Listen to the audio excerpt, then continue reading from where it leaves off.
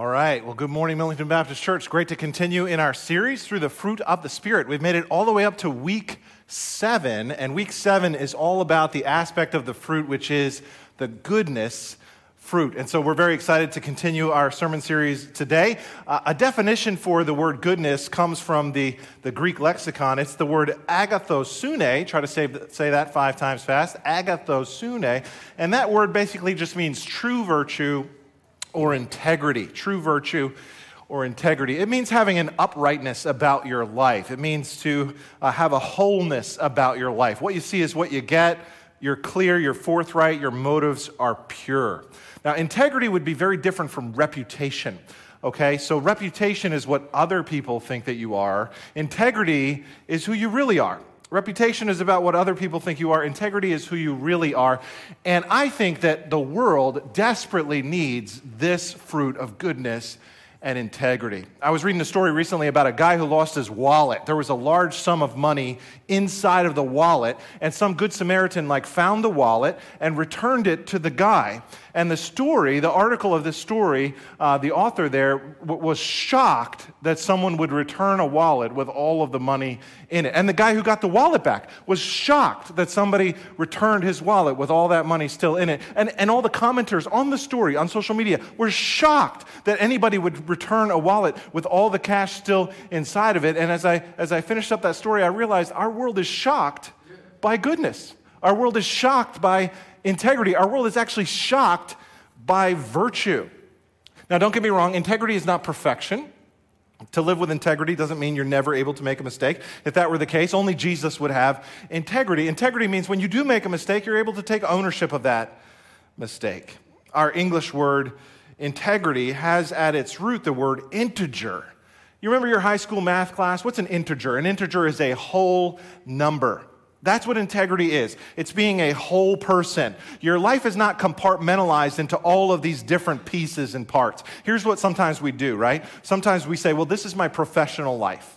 This part over here, this is my family life. This part over here, this is my social life. This part over here, this is my spiritual life. And then this part right here, this is my private life. And I'm hoping that nobody finds out about this part of my life. And I'm hoping that nobody sees what I do in this part of my life. I'm terrified, actually, that anybody would see my private life. Friends, this is not integrity.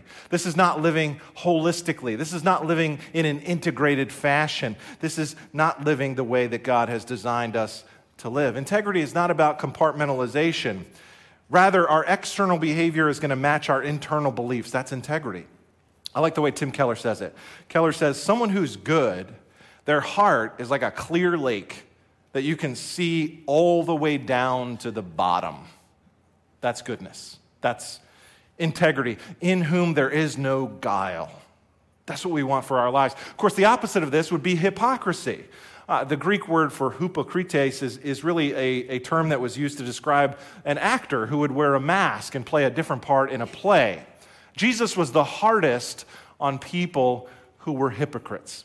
Take a look at these scathing words in Matthew chapter 23. He says this, "Woe to you, teachers of the law and Pharisees, you hypocrites! You clean the outside of the cup and dish, but inside they're full of greed and self-indulgence."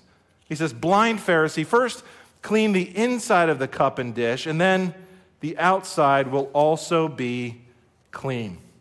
Friends, that's the kind of life that we want to live. We want a life that matches on the inside and on the outside.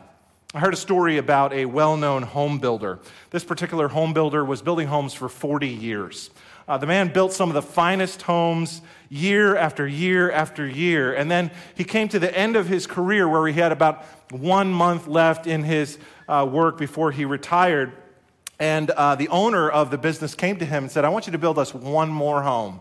He said, "I only have a month left before I retire. I don't have time to build this home." The owner said, "I know you want to retire, you want to spend time with your grandkids, but if you could just build this one more home for me, I would so appreciate that." And he said, "Okay."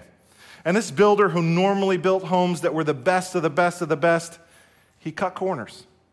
He cut corners that he had never cut in his entire career. He just wanted to get this job done fast. He used products that were not as good. He used cheaper subcontractors that were less quality. Now, on the outside of the house, nobody would really have known that he chose to cut these corners. But on the inside, it was not well done.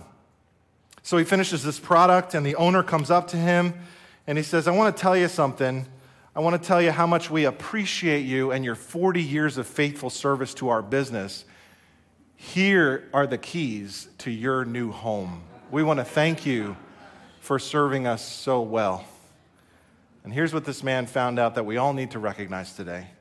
You are all building your own home. Every decision you make, every choice you make, every path you go down, you are building your own home. What kind of house are you building? Dads, what kind of home are you building? Moms, what kind of house are you building? Parents, what kind of house are we building? Teenagers, what kind of house are you building? What kind of home are you building? Just to drill down a little bit, here's some diagnostic questions just to get us thinking about goodness and integrity. Do you ever lie on your resume to indicate you have more experience than you actually do? Do you ever falsify your expense reports at work? Students, do you ever cheat on an exam to get a better grade? Do you ever exaggerate when you tell stories to make other people like you? Do you gossip and talk bad about other people to make yourself look better? Do you steal your neighbor's Wi-Fi to save $30 a month? Do you use your friend's Netflix instead of paying for your own account? Parents, here's a convicting one. Do you ever lie about your children's age to get a discount admission at a theme park? Yes, son, I know you've been shaving for 2 years, but you're 12 today, okay? You're 12 today. You're getting a Happy Meal, all right? So, do you have integrity? What kind of house are you building? Parents, what happens in our home matters more than we could ever imagine. The fastest way to create rebellious children is to claim one thing publicly and to live very differently behind closed doors. That's the topic for today. Goodness. To dig into this, turn with me in your Bibles to Mark chapter 10. The Gospel of Mark was written by a follower of Jesus named John Mark. He wrote down this gospel. It's the first gospel that we have. And in chapter 10, we read about an encounter that the Lord Jesus had with an individual that we call the rich young ruler. It's found in multiple gospels, but we'll look at the account found in Mark. And here we're going to need to recognize three substantial realities if we want to pursue goodness. Number one, we're going to have to recognize the goodness of God. Two, we're going to have to painfully recognize the lack of goodness in me, if you're willing to go there. And then third, we're going to have to see the good news solution for us all. So before we do that, let's pray. Oh God, help us to understand first how you are good, and then also would you kindly but gently and firmly help us to recognize our own inherent lack of goodness. And then would you give us the hope as we hold fast to the good news in order that we might obtain true goodness and virtue and integrity in our own lives. And we ask this for Christ's sake and for his reputation. Amen. If you're ready for God's word, Mark chapter 10, say amen. Amen. Millington Baptist Church, if you're ready, say amen. Okay, Mark chapter 10, verse 17 records the story, and it starts like this. It says, as Jesus started on his way, a man ran up to him and fell on his knees before him. Good teacher, he asked, what must I do to inherit eternal life? Now, right off the bat, we have here a man on his knees before the Lord of glory, before the Lord Jesus Christ. The Gospel of Matthew tells us he was a young man. The Gospel of Luke tells us that he was a ruler. And at first, it looks like a great witnessing opportunity.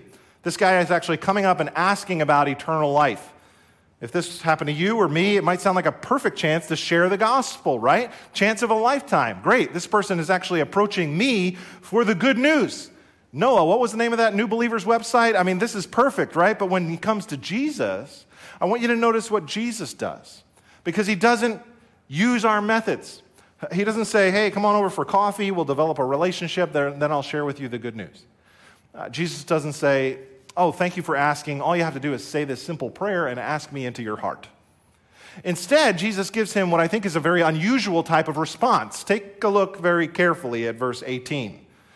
Jesus says, why do you call me good? Jesus answered, no one is good except God alone. Now, at first glance, Jesus' response is a bit puzzling. It's a bit confusing for those of us who know the Bible. When you first read this, it almost seems like Jesus is saying that he himself is not good. which of course is not true. We know from other passages that Jesus claimed to be the very Son of God. He is perfect. But this is not Jesus saying that he is not good. Rather, this person is not telling Jesus he's good because he knows Jesus or because he believed he was good. Rather, this is an example of meaningless flattery. And so what Jesus is doing here is correcting his rather tragic and superficial misunderstanding of the word good. And he's saying you shouldn't really just throw around the word good like that. It's not just a flowery greeting you give to a local rabbi. No, to be good actually has real qualitative meaning, and being good is a quality which only God has perfectly. And that's where we must begin. Before we even think about having goodness in our own lives, we must first begin with the definitive example of goodness, who is God himself. Friends, the Scripture teaches, the Bible teaches us that our God is a good God. Psalm 106 verse 1 says it well. Oh, give thanks to the Lord, for he is good. In fact, our English word for God comes from the Germanic word for good. That's because God is the very definition of that which is good. He cannot be less good or more good. No, he is what they call in philosophical circles the highest good, or the summum bonum, the highest good.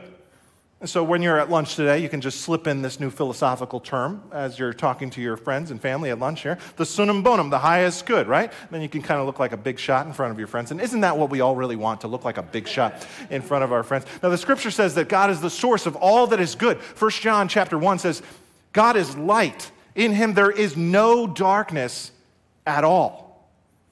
Now, the thing about God is that he's absolutely consistent with himself. Theologians call this the simplicity of God, which means God cannot be anything other than he is. He cannot be broken down into parts. He is the same all the time in all circumstances. He is always good because it is his very nature to be good.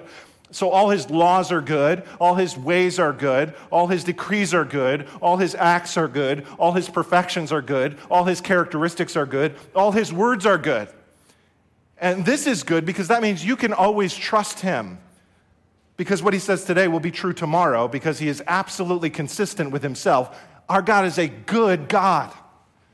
Now, that might seem like some mumbo-jumbo philosophy on the screen, but let me tell you, that doctrine has helped me through the most difficult circumstances in my life. Circumstances where I could not see how could God allow this to happen. I have got to, in those moments, hang on like an anchor, like that bar on a trolley car, hang on to this attribute that God is good.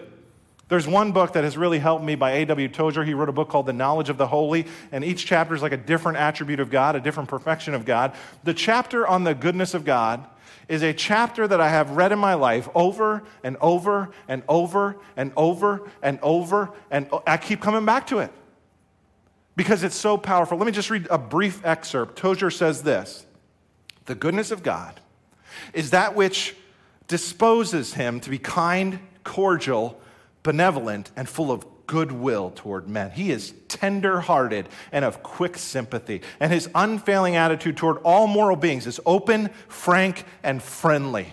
By his nature, he is inclined to bestow blessedness, and he takes holy pleasure in the happiness of his people. And he says this: that God is good is taught or implied on every page of the Bible, and must be received as an article of faith, as impregnable as the throne of God. It is the foundation stone for all sound thought about God. Friends, our God is a good God. The psalmist says it well. Psalm 34, verse 8, "Oh, taste and see that the Lord is good." Meaning, if you don't know him, would you develop a relationship with him? Would you look in his word? Would you pray to him and get to know relationally this God? And you will see, too, that he is good. A few weeks ago, our family went on vacation to the Outer Banks in North Carolina, where they founded the infamous now Duck Donuts in Duck, North Carolina. This is a picture of me indulging sinfully and rather gluttonously on vacation on some chocolate glazed donuts with Oreo toppings. I mean, how indulgent can you? Don't knock it till you try it. Duck Donuts. And as I tried this donut, I said, "Oh, taste and see that Duck Donuts are good." Friends, in a way, this is what the psalmist is saying. I've experienced him. I know him. Taste and see that the Lord is good.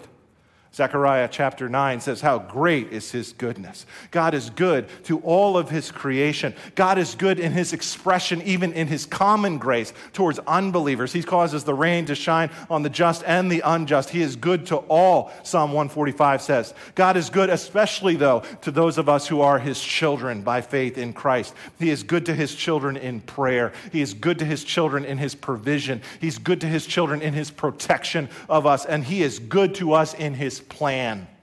God is good.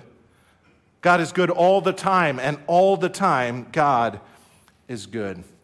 Would you say that with me? God is good all the time, and all the time, God is good. Now, one more time, say it like you mean it. God is good all the time, and all the time, God is good. Our God is a good God. That leads us to movement number 2. There's a big problem. We are not good. There is a lack of goodness in me. Jesus says to this young man, no one is good but God alone. This is the testimony of the whole Bible. Paul says in Romans chapter 3, there is none who do good, no, not one. Romans chapter 7, Paul says, I know that nothing good dwells in me, that is in my flesh. See, the Bible teaches a hard pill to swallow here, that we are not good, that we are fallen into sin, and we enter this world in a fallen capacity, and we're not sinners because we sin because we're sinners, that this is a fallen world and we are not good. If you've ever seen that show, Stranger Things, sin is like the tentacles that go everywhere. Sin has infected this entire creation. It has infected every organization, every nation, every individual heart is infected by the tentacles of sin, which spread all over this world, most explicitly right into the human heart. Back to Mark chapter 10.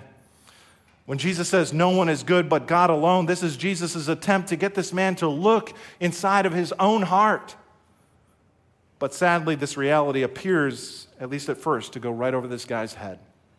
After all, look at the man's original question. Remember what it was? What must I do to inherit eternal life? Now, I wonder if anybody noticed there's a major problem embedded inside of his question. What is his assumption here? His assumption is that he can do some good to earn eternal life. In other words, he wants to be assured that his goodness will pay off with eternal wages. So he comes to Jesus, this famous rabbi, to make sure that he's got it all done, that all his boxes are checked to earn heaven all by himself. This is a textbook works-based mentality. He is depending on himself. And with this kind of self-righteous attitude, frankly, there's not much that Jesus can do with this man, because Jesus is a savior. See, Jesus is not primarily a moral leader. Jesus didn't primarily come to be a good teacher, though he was a very good teacher. Primarily, though, Jesus said, I come to seek and to save that which is lost. Primarily, Jesus is a savior. But what good is a savior to someone who doesn't think that they need any saving? So Jesus responds in a very interesting way in verse 19. Take a look at Jesus' words. Jesus says, you know the commandments. Do not murder. Do not commit adultery. Do not steal. Do not give false testimony. Do not defraud. Honor your mother and father. Now, at this point, he has listed 6 out of the 10 commandments. And you might be confused, as I am confused, when I read this kind of passage, thinking, what in the world? Why would Jesus give this man 6 of the 10 commandments? The man wants to know how to get eternal life. Doesn't Jesus know that nobody gets eternal life by keeping the commandments? Isn't Jesus aware that we cannot actually keep the law? Doesn't Jesus know the gospel? Hasn't Jesus ever read the book of Romans? Galatians? Anything? What are you doing here, Jesus? Of course, I'm kind of joking, but why does he tell him the law? The reason, friends, is very important. And it's an important principle that we need to take on as we share the gospel with others as well, to prepare the heart for grace. And it's this principle that many people have forgotten.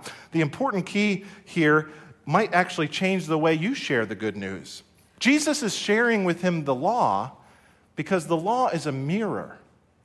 Because the law is a mirror to show us what we look like. In James chapter 1, it says that God's word is like a mirror. That's why the law was given. Galatians chapter 3 says, don't you know the purpose of the law? The law was there as a tutor, as a pedagogue, to lead you to see your need, to lead you to Christ. The purpose of the law is to show us our sin, to show us our need for a Savior. This is what Psalm 19 says. The law of the Lord is perfect, converting the soul. See, it's very important that for people to understand the good news, they first must see their need for the good news. Without the bad news, the good news doesn't make a whole lot of sense. I'll try to illustrate it with you. Let's say if I come into church today and I begin talking with you and I say, hey, brother, or hey, sister, I got some great news for you. Somebody has just paid your speeding fine that was due in the amount of $1,000. Isn't that awesome? Congratulations. Maybe you'd look back at me and go, what are you talking about? I don't have a speeding fine. That's not true for me. There's no good news for me in that. I'm not guilty. In fact, you telling me that somebody else paid my fine is kind of offensive to me. I'm not aware that I broke any law or have any fine. Maybe you'd be a little taken aback by that. Take two. What if I came up to you a little differently? And I said, hey, brother, hey, sister, can I share something with you? Listen, on your way to church today, you were kind of late and you were driving a little faster, and there were some hidden cameras, and the law clocked you going 55 miles an hour in a 25-mile-an-hour zone. Furthermore, before you went through that area, there were 5 clear signs pointing out that law to you. And what's worse is you were in the middle of a construction zone, and so all the fines are doubled in that area, and the law clearly demands that you're going to be punished for that, and so there's a $1,000 fine. You need to pay that immediately. Now how do you feel? Now that you understand your need, now all of a sudden a feeling of gratitude might enter your heart. Now, what's changed between the first scenario and the second scenario? You still broke the same law. Someone still paid your fine. The only difference is now you saw your need. This is why the law was given. The law was given not so that we could be made perfect and observe the Torah perfectly. The law was given to help God's people appreciate their own need for a Savior. It was there to be a mirror, to expose the sin in their heart that was already there. In the same way, friends, if you approach someone who doesn't recognize themselves as a sinner and you tell them about the good news of Christ, hey, Jesus loves you, Jesus died for your sins, that message will sound like foolishness to them. But if you first take them to open up God's perfect law, as Jesus does here with this man, like a mirror, and show them exactly how they've transgressed God's law and how they're personally accountable to God, now they can see their need and now they have a chance to open up their hearts for salvation. This is what Jesus is doing for this man.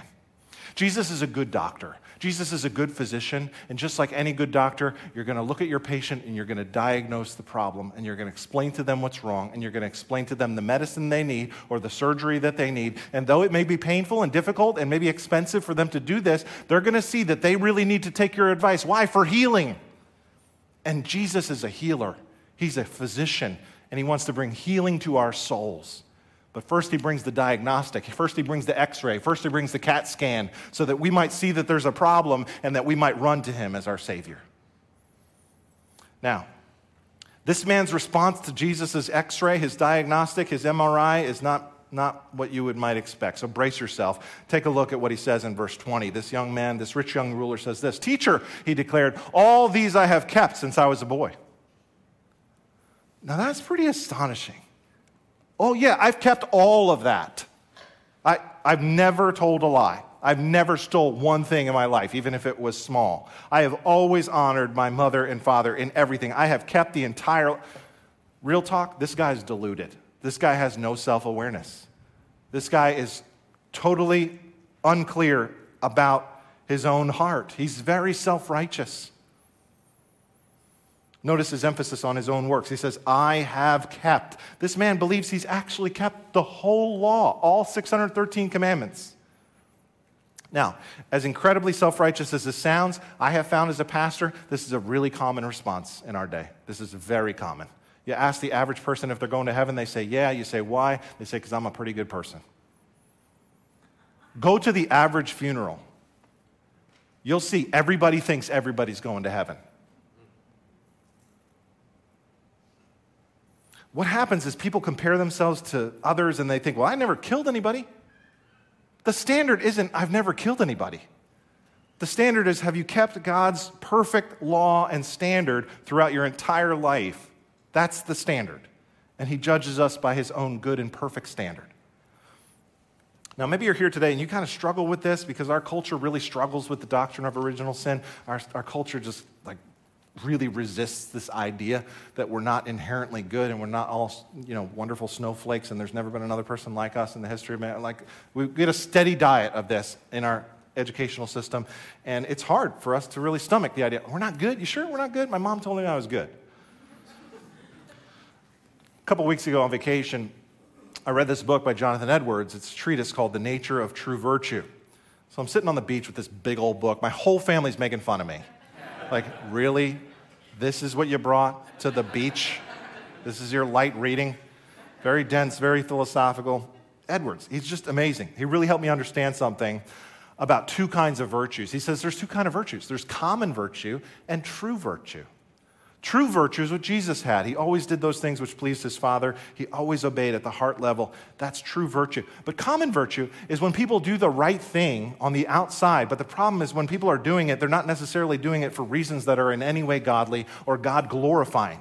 Actually, Edwards says they're doing the right things but for the wrong reason. I'll just give you one example, the example of honesty. Some people are honest, but they're honest out of fear.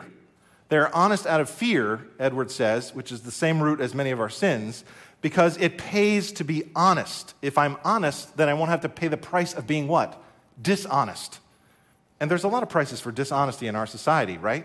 Dishonesty could cost you your job. Dishonesty could cost you a relationship. Dishonesty, if you are, in a court of law, and you could be guilty of perjury. You could go to jail. And so people are sometimes honest out of fear of those consequences, and they say, I want to be honest because it'll make my life go better if I'm honest. That's inherently self-focused. Edwards says that's common virtue, that's private virtue. It's only taken into account yourself. Now, don't get me wrong, common virtue is a really good thing. In fact, it's one of the reasons why this world is generally safe and livable. We thank God for common virtue. But Edwards says the reason it's not pleasing to the Lord is because it's still inherently self-centered, self-focused. So some people are honest out of fear. Edwards says some people are honest out of self-righteousness. I'm honest, why? Because I don't want to be like those people, those dishonest people over there. So sometimes it's pride that makes us honest. And this kind of blew my mind as I'm reading through this, tough reading. And here's the problem with all this. Edwards says, if your goodness is still operating out of a self-centeredness and fear and pride, that self-focus, if that's at the bottom of your heart, if that's what really drives you to behave the way that you behave, then it's only a matter of time till when your back is up against the wall, and it will be. There's nothing on that day that will keep your self-centeredness from taking you down a path of deep sin. And that's why often common virtue is just temporary. That's why sometimes you see someone you thought was a really good person, a really virtuous person, you thought they had integrity. That's why you see them go off the rails. And you're like, what happened? What happened was their goodness was rotten at the root. See, this is common virtue. This is why Isaiah the prophet says, all your righteous acts are like filthy rags. Even your motivations need to be brought in repentance before God. It's superficial, it's external. So let's go back to Mark chapter 10. The text says something amazing to me here. As Jesus goes a little deeper with this guy, deeper into his own issues, verse 21 reads like this. It says, Jesus looked at him and loved him. If you could go to the next slide, if you would. Yeah. There we go. One thing you lack, perfect, thank you, sorry, my bad. One thing you lack, he said, notice the word lack, go sell everything you have and give to the poor, and you'll have treasure in heaven, then come and follow me. Now, first of all, I just want you to notice a few things. First of all, notice the word lack. That's a very interesting choice of words. This is a rich man. From his perspective, he did not lack anything. His money kept him from lack. It brought him anything he wanted, respect, power, prestige, material possessions. But Jesus says, I know you don't see this, brother. There's something you lack. There's something your money cannot buy. Your money cannot buy you goodness. Your money cannot buy you eternal life. We have to understand what Jesus is doing here. Jesus is not setting down a universal, hard and fast rule that for anybody to enter into his kingdom, they have to divest themselves of all private property and live in a monastery or take an oath of poverty. That's not what Jesus is doing. Remember the context. Jesus is dealing with this one particular man, and he's saying, you, this one man, one thing you lack. It's very specific. So Jesus says, okay, you think you've kept the law? You think you've kept all the commandments? Let's start with number 1. Thou shalt have no other gods before me. This man's money was his functional God. Therefore, asking him to sell everything is how Jesus gets to the root of the idol in his heart to show him his sin of greed, to show him his sin of covetousness. See, what he had done is what we all do. We talked about this at the beginning. He compartmentalized his life. He compartmentalized his life and he said, I got this area over here with my money and my wealth, and God's not allowed to have access to that particular area in my life. Now, if all I had to do to enter the kingdom of God was to sell all my earthly possessions, I would sell them tomorrow without a second thought. I would give them away. Jesus said, what does it profit a man to gain the whole world yet forfeit his soul? But perhaps I say that so easily because I don't have much in terms of earthly possessions. But here's what I need to understand. In some way, shape, or form, this guy's a picture of me, and he's a picture of you in some way. We all have traded a relationship with the immortal God for the worship of something in his creation. We've exchanged the glory of God for something else. So maybe for you, it's not money. Or, real talk, it's Basking Ridge. Maybe for you, it is money. Or maybe it's not money. But we all have something that we cling to that we don't want to leave behind and have a relationship with God and have God have access to that private area in your life. If there's anything in my heart that takes first place, I got to let it go. If I'm a believer, this is the thing that threatens my integrity. This is the thing that threatens my goodness. And so I got to ask myself, is there anything in my life that's threatening my goodness, my integrity? Here's 3 diagnostic questions to consider as you're thinking about your own heart. Number 1, where am I the most defensive? See, that's a great diagnostic question. If I start getting defensive, I know maybe there's an idol at play here. Number 2, what don't I want anybody else to know? That's a good question. Number 3, where do I criticize others? This third one is just for me. I found out I tend to criticize others in the exact areas where I need to grow in my own life. Can anybody relate to that? I'm the only. You leave me hanging up here. I appreciate that. Thank you. There's an old phrase, you spot it, you got it. You ever heard of that? So those 3 questions help me to see, is there any part of my life that's become too important, more important than God? If so, that can really wreak havoc on your goodness, on your integrity. And we have to confess those areas to God, and we'll do that in just a moment. First, a little deeper. Here's something else that you need to understand with the human heart. It's not just that we're not good. It's also that we don't believe God is good either. And this goes all the way back to Genesis. As Adam and Eve were in the garden, the enemy came with a lie. The enemy came with a deceit for our forefathers and said, don't you see that God is holding out on you? Don't you see there's something that you want, that you deserve, that God doesn't want you to have? Don't you see that God is not good?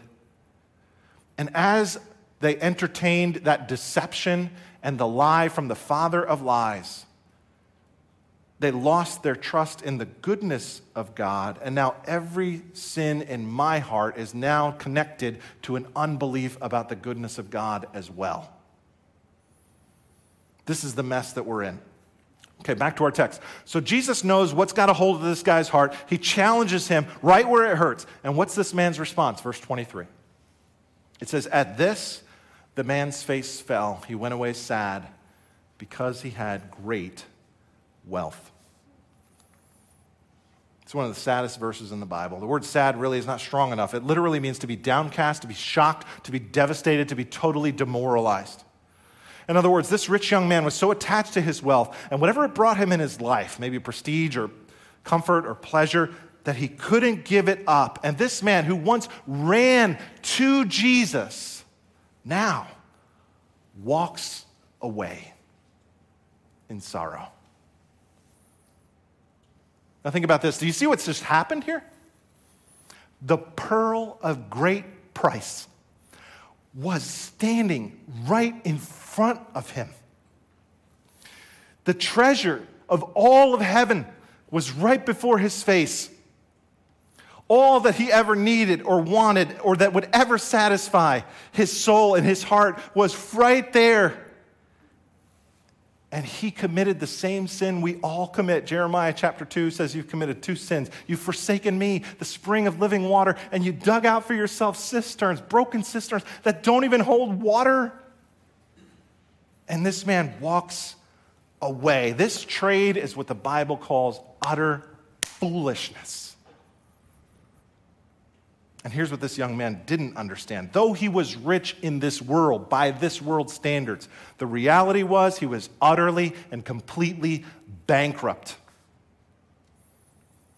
And this is a picture of me. All of us, really. We are all debtors who cannot pay our debts. And the reality of this story is that the only person in the universe that could ever get this guy out of debt was standing right in front of him, and he walks away. Which leads us to movement 2. We've seen the goodness of God, we've seen the lack of goodness in us, and now we must look at the good news solution for us all. It's against this dark backdrop, friends, that the good news of the gospel shines the brightest. It's no wonder that we call it the good news. I want you to notice a phrase that I read very quickly before, but I don't want you to miss it this second time around. Did you see what it says? It says this rich young ruler, this guy of self-righteousness and pride, this guy without integrity, this guy who is clinging to his wealth. Did you notice Jesus' perspective about him? It says Jesus looked at him and loved him. Despite all of the idols in this man's life, Jesus does not laugh at his attempt to justify himself or sneer at his outrageous claim to have kept the whole law. No, Jesus loves him. This is the heart of our Lord, the heart of compassion and mercy and grace. Oh, the width and the depth and the height and the breadth of the love of God in Jesus Christ, the overwhelming, never-ending, never to be defeated love of God for his people. Nothing can separate us from God's love. Psalm chapter 23 says, this is the goodness of God. The goodness of God will follow me. Goodness and mercy will track me down and hunt me down and follow me all the days of my life. This is the hound of heaven loving this man, loving his creation, even in his sin, even in his covetousness, even in his idolatry. Jesus looked at him and loved him. Is it any wonder why we call this the good news? But to receive this news, Jesus is telling him the only way you can have a relationship with me and come into my kingdom is you got to bring nothing in your hands. You got to come empty. You got to say, as Shane and Shane say in that song, you got to bring your nothing. And you got to become like the Apostle Paul, who said about his poverty, I am poor, 2 Corinthians 6, I am poor, yet I am making many rich. I have nothing, yet I possess everything. Why? Because Jesus is the true treasure, the greatest treasure that money can never buy. But we have to come empty. We have to say, Rock of Ages, cleft for me, let me hide myself in thee. Helpless, I look to thee for grace. Foul I to the fountain fly, wash me, Savior, or I die. Tim Keller says it so well. He says this about goodness. He says, if you're not hiding in Christ, then you're going to have to hide everything else. But if you're hiding in Christ, then you don't have to hide anything else. And here we understand the good news of the gospel and how this creates goodness in us and integrity in God's people. We can now trust God with everything. If I trust in the gospel and if I place my faith in Christ, I don't need to make room for myself. I don't need to be at the center. I don't need to worry about anybody else's approval but God's. This is how God's goodness toward me begins to create real goodness in me. And so the question is, will I come to him for this good news, or will I, like this man, walk away? That's the decision that only you can make. But if you embrace this gospel, and for those of us who have, this not only produces redemption, mercy, forgiveness, and grace in your life, This powerful seed of the gospel, and all of this fruit goes back to the seed of the gospel. The Holy Spirit is using the gospel. We trust in the gospel, and we grow by faith just as we are saved by faith. And this produces goodness in our lives once again. I like to say it this way. The good news produces good deeds. The way you get integrity, the way you get goodness in your life is you realize you can be the same everywhere you go now. If I trust Christ, I can live for him. I can live for an audience of one. I can have integrity. Let me show you this chart again. Here's what happens after I receive the good news, the gospel. Instead of living my life with all of these compartments, I'm now living with Jesus at the very center of my life. And Jesus directs each part of my life, my social life, my professional life, my family life, everything. Jesus drives every aspect of my life now. Friends, our lives have been disintegrated. Our lives have been compartmentalized. Our lives are falling apart. But there is a Savior who, just as he looked at that man that day, looks at you today and loves you and wants to put your life back together again. And he is able, and he is mighty to save. Integrity is so important, friends. How are we doing today? I heard a quote that stuck with me like a piece of glass in my brain. It says this: when you have integrity, nothing else matters. And when you don't have integrity, nothing else matters. Leaders, your gifts and talents might get you to the top, but it's your integrity that will keep you at the top.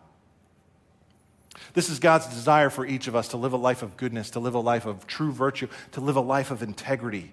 This is the fruit that the Holy Spirit wants to produce in you, God's people. Can you imagine a church like that? So how are we doing with the fruit of goodness? Can I ask you the question I asked at the beginning? What kind of house are you building? As we looked at the scripture today and as you listened to this message, was there an area of your life that you've compartmentalized, that the Holy Spirit has shown you, that has not come under the lordship of Jesus Christ? Is there anywhere today that the Spirit of God is saying to you, brother or sister, one thing you lack? What is that area that the Spirit of God is prompting you and convicting you about? If you're not sure, I invite you to pray this simple prayer from Psalm 139. David prayed it. We probably know it well. It says, "Search me, O God, and know my heart. Try me and know my anxious thoughts. See if there be any offensive or hurtful way in me, and lead me in the way everlasting." Would you have the courage to pray that prayer today? Inviting God to do his searching work. And let him show you ways that are not pleasing to him, or ways that maybe you've wronged another person and you need to go to them and make it right and say, "I'm sorry, would you forgive me?" Would you be willing to pray this prayer? Search me, O God. I want to live a life of goodness. I want to take a moment and pray together as a congregation. As the worship team comes, would you just take a moment with me and bow your heads and close your eyes in a moment of quietness before the Lord? Every head bowed, every eye closed. Heavenly Father, all of us today recognize that we have some work to do. Me first. Wherever we are inconsistent, wherever I am compartmentalized, wherever I am being a hypocrite, I invite you now to search my heart. With every head bowed, every eye closed. If you'd be willing to pray that prayer today just between you and God, search me, O God, would you just slip up your hand as a way of telling God you're giving him this invitation today? Just slip up your hand. Nobody looking around. Just slip up your hand just to say, "God, search me." Thank you. You can put your hands down. Forgive us, God. And in a way that only comes by your power. Thank you for pursuing us with the gospel. Thank you that your goodness and mercy has tracked us down and that your love never fails, Lord. Though we were not good, after having received the good news, would you now help us to walk with integrity and reflect your holy name and reflect your goodness to a watching world? Lord, we're praying this for the sake of your reputation. And we ask it in Jesus' name. Amen.